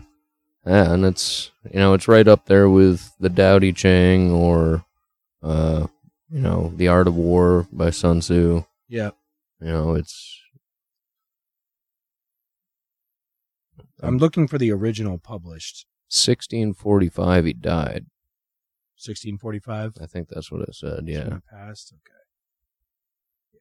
Anyway, this is, a real treat, and I appreciate you actually referring this to me, bro. This is like part of my research for this new book that I'm working on. And I'm a long way away from actually being able to start implementing the outline, but this is all part of the outline, stuff like this. So I'm going to devour this. And well, it's also, you can devour it, and it's also a great reference forever. It's one of those timeless tomes. Yeah. Of, wisdom. Yeah. That, having it on hand puts you, at a slight advantage over people who've never heard about it. Slight, at least. Yeah. I mean, again, we're just working with the forces of nature here. And I find that this book was a perfect example of just like kind of taking that principle and stretching it to, like, from what I've researched so far, I just love how he divided it into the different elements. The 4 scrolls, yeah. Yeah. And just, how it applies to what we can do in our own lives to basically have those things work to our advantage rather than our like disadvantage, or we're going against the grain and we're straining too much. Like there's a way up, over, or around any of those things at any given time. We just have to know how to work with that energy body that we're having to develop a relationship with it. Mm. Yeah. It's like, you need to be able to swim upstream when you need to be able to. Yes. But, also know when to save your energy, when to go with the flow. But only dead fish go downriver all the time. Yeah. Perfect way of putting it, because the sort of what I've gotten from this book so far is like there are these different, very specific contexts that he's talking about, and you can't overstretch those contexts to match everything all the time necessarily. A lot of it can be translated to so many different schools of thought and situations, but applied for to the different most circumstances Yeah. and scenarios. for the totally. most part, you have to keep it in context of what it's actually talking about. And then the essence of that is timeless. That applies to so many other situations, just not the same outcome from I mean, it's what you're doing it in. right. And in that sense, it's a great example of how, the microcosm or the macrocosm reflects the microcosm, It's like, if you look at a diamond under a molecular microscope, the molecules look diamond shaped, Like, you fly over a city, what's it look like? It looks like a fucking tumor, in the middle of the rest of the landscape. But, yeah, like, maybe it's part of, like, the whole hermetic principles of, like, as above, so below. Maybe it's... No, it's probably not coincidence. Well, yeah, I mean, there's those amazing, like, CGI productions where they'll zoom in into that fractal realm of just, like, layer after layer. No matter where you go in, the pattern is basically, in terms of the math, the same, but it's always, like, this different design. Replicative of itself, yeah. The Mandelbrot's.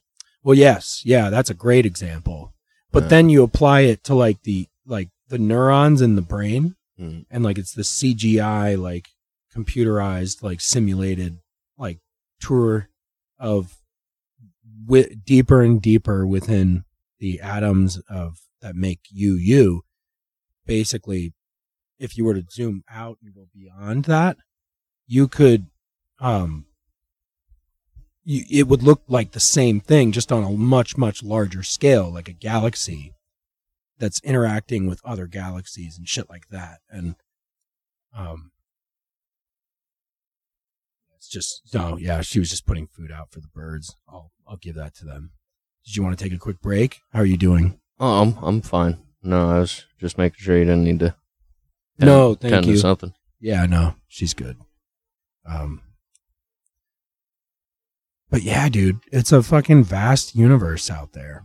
And I can fully appreciate all of the different perspectives of what it is, because we really just don't know. Like, unless we're, this like, have this like out of body experience, and we can basically come into that cosmic space of where you can see how it all operates from a much, much larger sense of reality. But really the game never changes. Like, no matter what, those bits of energy, whatever that is, that's constantly being recycled and exchanged and re-recycled and re-exchanged. It's just the cycle, or the game, is always the same. And it's also, I like how you say the game, because you have to play it. Like, if you freak out on it and you quit and you flip the table, like, chances are you're going to do it all over again. But if you at least try and play, like, one of the things that it makes me chuckle, and not necessarily in like a happy way, but in like a, oh man, what a big terrifying but hilarious joke this all is. But it's like, the older you get and the longer you play this game, the more you start to realize that you don't know all the rules. And like... I love that. Yeah, dude, no, you're right. That's definitely... There's no way to know all the rules. And I think forgetting that we don't know all the rules is a lot of the times the people who get caught up in those loops of binary, argumented, like Like, no, we've got this figured out. This is how things are, and this is the only thing that matters. And it's like, no, whatever your stance is, no. you couldn't. Yeah, it doesn't even matter. It's like, this doesn't matter at all, and that's why they want you concerned with it. Because what matters is like the spiritual war that's being fucking waged against you that you don't even know about. The spiritual war, dude. Spiritual war, psychic war, actual physical war in the sense of, how our tax dollars are paying to poison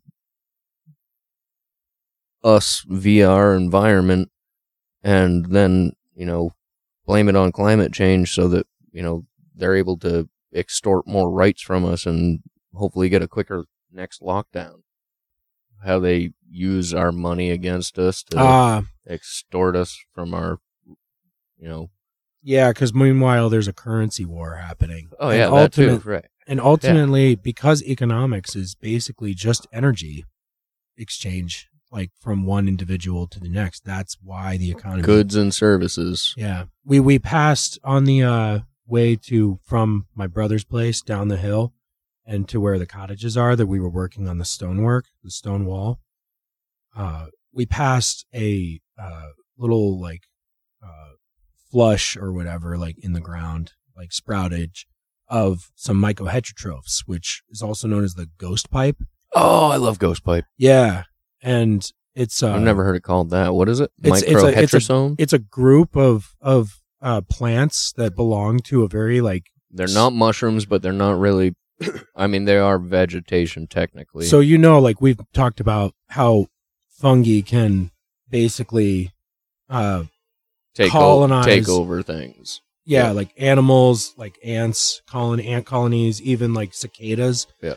And it's just they have a very interdynamic history with animal life to begin with, but even more so with plant life. Because, first of all, you have things like lichen and symbiotic colonies of like a photosynthesizing organism. And half fungus, half vegetation almost. And something that can digest rock. Yeah. Something that can actually turn rock into soil. Turn mineral and into... water and produce water and things like this. Like and allow plants to take hold on land. Like it's how... Almost create soil out of rock. Yeah. Through a photosynthesizing... osmosis almost. Yeah, that's a good way to look at it. And through the power of like that dual role and relationship. Like one role is to like extract energy from the sun and use it to for biological function. And these mycoheterotrophs has actually lost the ability to do that. Mycoheterotrophs. If I'm saying it correctly. I just know it's not just ghost pipe that exists in this way. It's I think a few others. And that's why they're called. For everybody who's unfamiliar with ghost pipe, give a brief description of it. Yeah, it almost looks like fiddlehead ferns in a way, except like they're white like and fuzzy at first. Yeah, and they look like they're like a lampshade, and they're all white, and they're almost translucent, but they've got like a black inner core. Yeah, they're pretty dark purple. They're pretty ephemeral. Like you can miss them in the woods. Have you ever eaten them? No, not personally. They've got a mild hallucinogenic effect. Oh, really? And they glow in the dark. I didn't know as that. Well. Oh, those ones glow in the dark? Yeah. Holy shit. Ghost pipe, they're mildly autoluminescent or whatever. Dude, that's awesome. I got to go out there at night and check it out, man. It takes I bet it won't even come up well with the camera, like taking a picture. They're actually really tasty. They taste kind of like celery, almost, and they almost feel like celery. But interesting. It's like I ate probably 15 one night, and it definitely had like a relaxing, slightly euphoric effect. And then our buddy Harold, he made a tincture out of no shit a bunch of them. Does it have medicinal properties, or it's definitely like? There's probably a little pain reliever. There's a little anti-anxiety, like. But that's so interesting. And I learned about them through Merlin Sheldrick's work because he has a PhD in biology, but he did his thesis in the tropics and studied mycorrhizal networks and the different types of mycorrhizal fungi that basically create forests and stuff and like entire landscapes and how they live like in association with plant life in general. And basically the way he describes them is fantastic. He's like, basically you see socialism in the ecosystem, but it's like it's a dynamic that's based only in that sense of what the fungi values in exchange for whatever services it's able to provide, because it can't provide, it doesn't photosynthesize. Right. So it's actually on life support via the fungal network in the soil.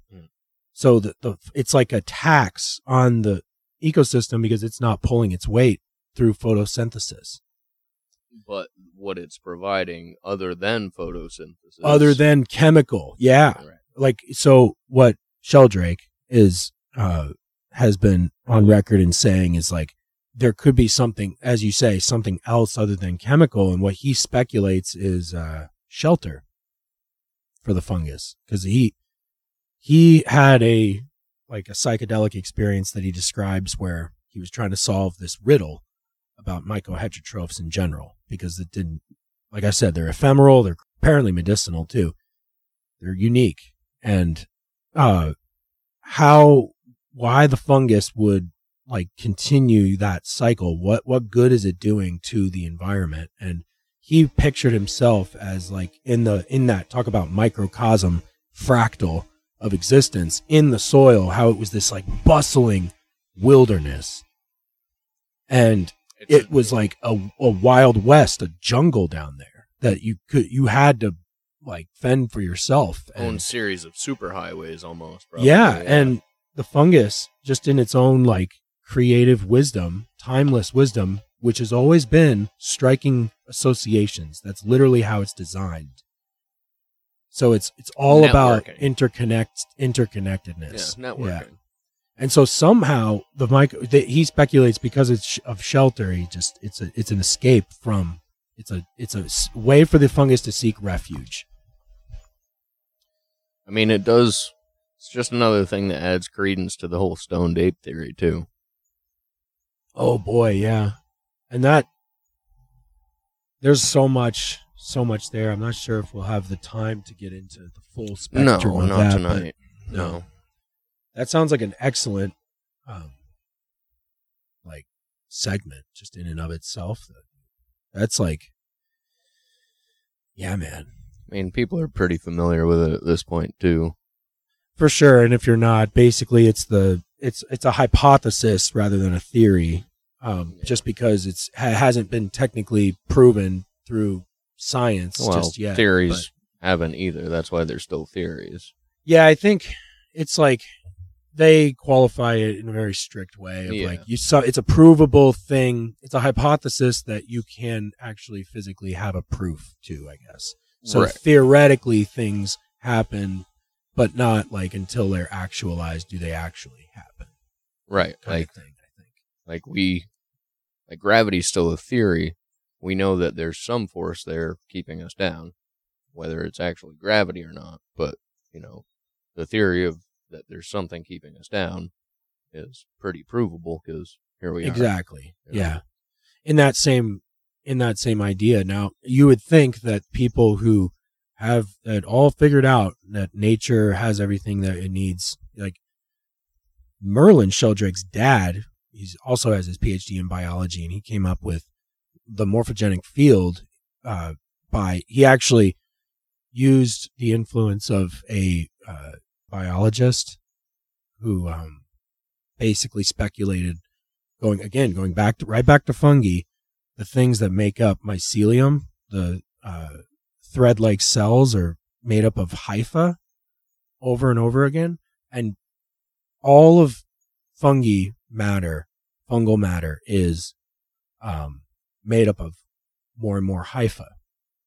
And so when you have a mushroom that sprouts, it doesn't matter what species it is, it's all hypha. Right, like we're carbon-based in that sense. And yeah, and the mystery is how is that possible? Because usually what you can do is you can trace through genetic sequencing, you can actually trace back like what proteins and amino acids and things like that build up to the point where that's that mushroom because that's that mushroom. Right. So right. it's all hypha. The basic building blocks versus, the macros versus the micros. Which is the basically. argument that there's a memory in nature, and it's also the argument that it's not like there has to be an architect to build the structure. So there's something that's like invisible. A genetic memory. Yeah. Yeah, if there is such a thing. Well, it's, mitochondria within, one lifetime can change enough to where even within half that lifetime, it affects the next life after it. If that genetic change actually gets passed on, so yeah, like, because they can pick up and drop genes as they please, like the mitochondria, right? Well, it's, if, or maybe not the mitochondria, but bacteria. The mitochondria, basically, your cells, how they replicate, it's the messaging to them that, hey, the next time you replicate, you need to replicate a little differently. So it's, minor changes within one lifetime, but, throughout enough lifetimes of that happening in one, genetic, lineage, that's how those changes happen. But not obviously all changes. Some of them are a lot longer and some of them are a lot more drastic. Dude, you just like opened the floodgates for me. That was beautiful. Yeah. Oh. Dude, no, for real though, because it really is. It's like that's part of it. Because I don't know how else would it possibly? You could like just in terms of developing as a biological agent. It's like you have to be able to adapt and constantly be in the moment in order to respond according to what you're given. That's how, and you have to be able to, yeah. That's how we got here anyway. So Yeah. I don't think that's what's happening now. Well, not for most people anyway. Again, it comes back to how much energy are they really putting into whatever it is to develop or Also, to keep going. Yeah, like what they're aware of, what their, abilities allow them to, actually change their environments and, their ability to accept that, not everything can be, manipulated, at least directly, not with your own hands. Time and space become a factor in affecting some problems, Anytime I get that sense that it'll simply be what it's going to be and it'll be all right. That's where you can kind of recenter your awareness to think what. The old saying that the future's always perfect, because it's always exactly what it was supposed to be, no matter whether you like it or not. But it really depends on, what people do in the present to create that future, Yeah, well, as Watts said, there's no future that is absent from any future now. As far as, like, the future that exists, yeah, it only exists in terms of right now. So, later on in that book that I played, which, again, I don't know if that violates any, like, copyright shit, I wanted to share that because that's where I feel like that these things kind of come back to living in the present, because our happiness starts and ends right now. we can choose to be happy in certain respects of Right. whatever's Right. happening. So Right. it's like, certain regards, like, certain circumstances, it's like if you're happy about it, then you're probably deranged. Like if you're on fire and you're happy about it. yeah, and I appreciate that perspective for sure, because There's a way to make the best of any circumstance, but exactly. that's not it. Yeah. Making the best of it with blinders on, you still are blind. Like you're blind to certain rhythms that are happening, and if you're finding that it's becoming harder and harder to stay happy, then maybe that's your body telling you something. If you're trying to convince yourself to be happy about being on fire, stop, drop, and roll, and then see how you feel, and maybe be happy about that. Yeah. Take some ownership and respond accordingly. I need to do that. I find myself critiquing what I'm doing as far as that, because I feel like I'm not quite there yet. You should be your own, worst critic, but, at the end of the day, like, nobody knows you like you, so, yeah. It's like, if you want to be able to grow, you have to be able to listen to that voice inside of you saying, hey, jackass, hey, dipshit, and, but listen to them, take their advice, but don't let them beat you up either, Like, know when to stop listening to them. Yeah, exactly. Yeah, that can be hard. Yeah. Because the feedback is always coming from somebody who you care about the feedback, where it's coming from. For whatever reason you do. You may not know why. But finding a way to just simply learn how to coexist. You got to take the good and the bad. We can't only have like a beautiful, like, that's, I think, where you get a lot of people who are just blindly happy about stuff. And then they're really, what they're doing, it could be potentially just suppressing something that's building. Yeah. And they're just, going along with, whatever. And yeah. Yeah, I think, like you said earlier in this conversation, I think it's healthy to go let off steam, whatever that looks like, somehow. Allow yourself to, as long as it's discharge. As long as it's in a healthy way. As long as it's in a healthy way, of course. Not like the Gilgo Beach murderer. No.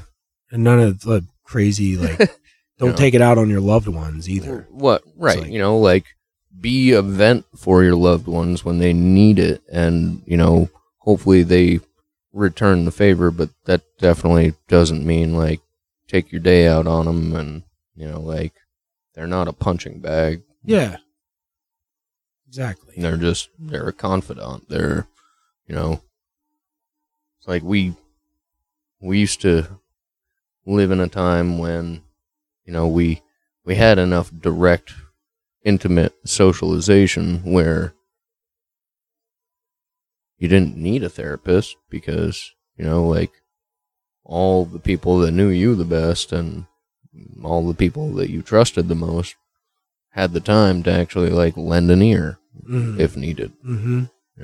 Like, now it's like people have 4 therapists and 6 fucking meds that they're on just to, like, be able to pretend to be an actual functioning human being. There is a growing body of folks like that. Kind of goes back to that survey that I had talked about. Here I where am they chain smoking. took it. We all have our vices, though. I think it's like there are different versions of how you can sort of self-heal, because ultimately we are our greatest shaman. It's like we can only take the step towards healing something deep within ourselves, sort of an inner trauma that happened ages ago. Because I contend with the fact that, or I should say my contention is that I think that what we're seeing today is a morphic resonance that is trying to tell, it's consciousness trying to tell us something about ourselves, that something is not okay, something is off. And then, okay, why is it off? What can I do about it? And how? Right. And how do I change it? And it's up to each individual as an individual to take ownership and do that themselves. You know, like, for sure. You can't just get into a group of 50,000 people and yell about it and expect everybody to change minds. You know, like, Right. You can't say what you want. You have to explain how to get there. It's like it's the old saying, you know, don't come to me with a problem, come to me with a solution. Uh-huh. You know? And yeah, there's fucking problems everywhere. I have like, yeah, everybody's got their problems, dude. You know. Well, with work, that's always what it is. It's nothing but problems. Rarely do people come to me with an actual solution. Yeah. Some of my best employees come to me with solutions. Right. They'll be like, "Hey, I noticed this, but I figured if we do this, then we can blah blah blah." Yeah, it's like, awesome. Do that. Thank you. Yeah. Yeah. Yeah, man. I think it's coming back to not necessarily about like people aren't necessarily like stupid and only stupid. No. We're competent, yet we're not like really living up to that competency and that potential to. We're capable. Take that. We're capable, but we're not necessarily competent, I would say. Yeah, you could say that. You know, our abilities would be there if we had the competency, but, you know, we only have the capability and not the, you know, the rest of the cocktail. Ergo, that's why we have fucking... Is that why we have lawyers? No. That's why we have governments to step in and say, it's okay, we'll make things all better. No, yeah, I mean, the governments just make the disconnect between competency and capability greater and greater, you know, because if that disconnect is there, that's job security for them, you know. If people can actually make their own, you know, rational decisions about things and be, you know, accountable, responsible citizens, then what do we need that government for? Exactly. Dude, you nailed it. That's why I wanted to learn more about self-reliance, you know. Self-reliance, and really, what does that mean in terms of our sustainability for what we're doing to contribute, but also like have greater opportunity in the future to do something else and right. Continue to build on it. And also, you know, like remind yourself and, you know, make certain the differences between self-reliance and antisocial, you know, behavior. Yeah. It's like don't be self-reliant. Sure. Don't be self-reliant so that you can just forsake everybody. Be self-reliant so that you can help people. Yeah. You know? Yeah. Help yourself and then help other people. Right, because you can't until you actually do what you need to help yourself. Well, I find, and because it's all about, like, you end up getting I feel like the reason why we've heard a lot in our circle of work about, like, how the quality is, like, downhill. And I feel like a lot of that is due to just the fact that it starts with the individual. And in order to offer that, whatever it is, like that drive and inspiration to do better, because I'm presuming you're competent, but I'm also like, I understand where your capabilities and where I need to step in to pick up the slack so that you can get and rise to your actual potential. Because in doing so, it's like you kind of flip a switch and you allow them to fail, because it's only going to come down to them, because all I'm doing is the exact same thing for me. Like if I'm allowing myself to step back and make mistakes and come back the next day with more and more solutions, at least theoretical solutions to problems, then shit's good.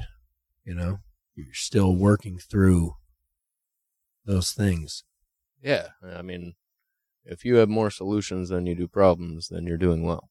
You know, For sure. And that's not just, has nothing really to do with financials. I think you got a blue jay going after your chicken. Yep. Really? Well, it's not going after your chickens, but might be going after the eggs. The eggs? Blue jays eat eggs. Oh, in the coop? Possibly. Did they go in the coop? It went into the fence area. Oh, really? Yeah. Landed on the fence and then dove down. Oh, yeah, it's down there. Yeah. I bet you it's getting scraps. Yeah, probably. I bet you it's getting something from... I mowed the lawn today and put a bunch of trimmings, and so I don't know what's in there. If you have any broken eggs in there, it's probably because of that, though. I sure hope not. But that's a good point. Yeah, if they eat eggs, they're going to be going after it. I don't know. Oh, well, sir, it's always a pleasure. It's hard to end these things, honestly. God damn, I thought it was, we went like 25 minutes longer than I thought we were going to. Yeah, dude. Well, my God, there's always so much, and I don't want to overwhelm and go on too long. But you thinking? So Thursday, I'll be camping. Okay. Yeah.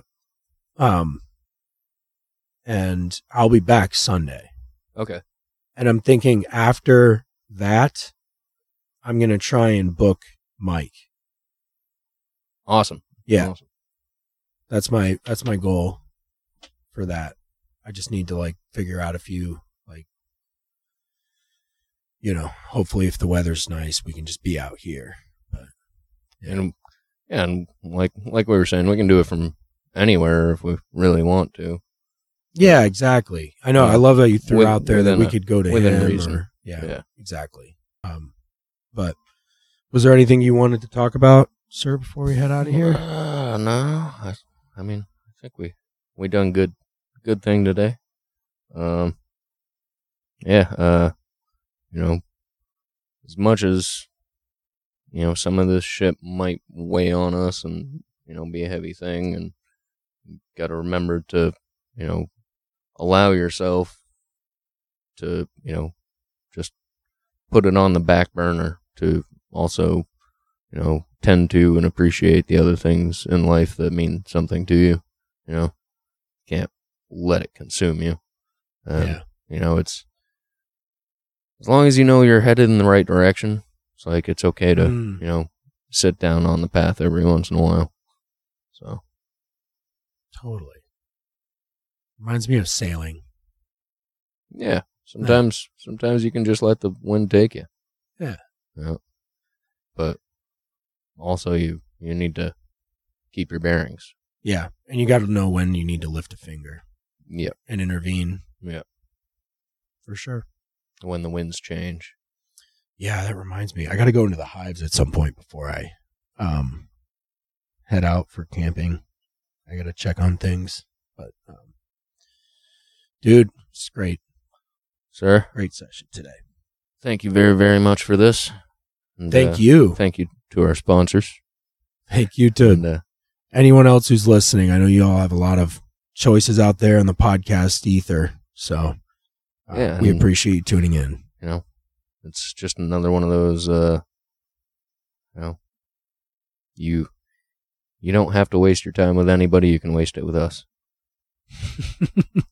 Yeah. Yeah. And I like podcasts for certain things, like going into work, morning routine. Sometimes even I'll just listen to them in the shower. It's like we're having a shower radio. Yeah. And there's so many different types too. It's there's comedy, there's, dramatic, there's, historic, crime, conspiracy, spiritual, the list goes on. And so, yeah, it's not really a mystery that Hollywood is dying because, there's so much better content, just hearing two strangers talk to each other is more entertaining and informative than, a week's worth of television.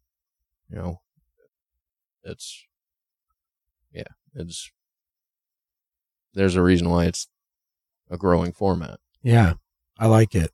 And I like exploring what's out there, like everything in between. So Real life shit! I wanted to capture that little part there. Real life shit.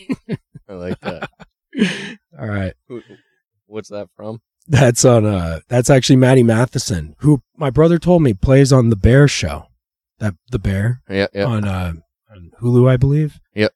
And yeah, I've been meaning to dive into that. Again, I want to wait until they drop a bunch so I can binge. It's on its second season. It's really good, but as somebody that worked in the kitchen industry for too long, like, I've never watched a show that gave me that much PTSD because of how well they did with it, but that's what I've been hearing. It's like, I can watch an episode at a time, but I cannot binge it. I'm like, I get fucking worked up, like laying there in bed. I'm just like, yeah, runner! It's dude. bad. Oh my God. You still hear the choppers. Yeah, and I never had it quite as bad as you because I stopped at You a got certain out of point. it. Yeah, You after were about smart. 6 years, I almost kept going on that path though. I ended up applying for a job that, turns out one of our former coworkers gave me a bad reputation because we always butted heads, and I wouldn't take his shit. Basically, and he gave me a bad reference because he knows the chef that I was interviewing with, and I didn't get the job, and so instead I went in this other path of human services since then. Oh shit! Yeah, and sort of took my culinary passions to my home kitchen, which is where they should be. Yeah, it's like, mechanics never have nice cars, carpenters never have nice houses, and fucking chefs never cook nice food for themselves, Like, when chefs get home, the last thing they want to do is get into the kitchen and fucking like, oh, what's to eat tonight? Yeah. Fucking lean cuisine. Or, like... Or reminds me of the scene in... Stofers. In Once Upon a Time in Hollywood, and Brad Pitt comes home after a day's work or whatever, like driving... stunt driving. Yeah. Well, that and just like being his driver for personal, like get around. Yeah. And comes home and is like in this like different wavelength with his dog, who's like they're like telekinesis style, looking at each other like, are you whining? You want this? I'll throw it out. I won't I won't hesitate kind of thing. And waits until he like gets his dinner, and he just meanwhile he's mixing up like a box of mac and cheese or whatever from just like whipping that up, and then eats right out of the pot, sits down in front of the tube and gives his dog the signal, and they just chow down. And it's like, yeah, you come home from work, you're not going to make some gourmet crazy shit. You're working that hard. Yeah. Especially if that's, what you just came from doing, Yeah. Like, I have more. Yeah, that wasn't a very good example in that sense. Well, no, but I mean, for sure. If you're spent, like, you just want a quick turd to pack, It's a lot of work back there for sure. All right. Well, to all you folks out there who are in the restaurant industry, especially in the back of the house, stay strong. And we appreciate what you do, especially when you don't spit in it. Thank you. Love y'all.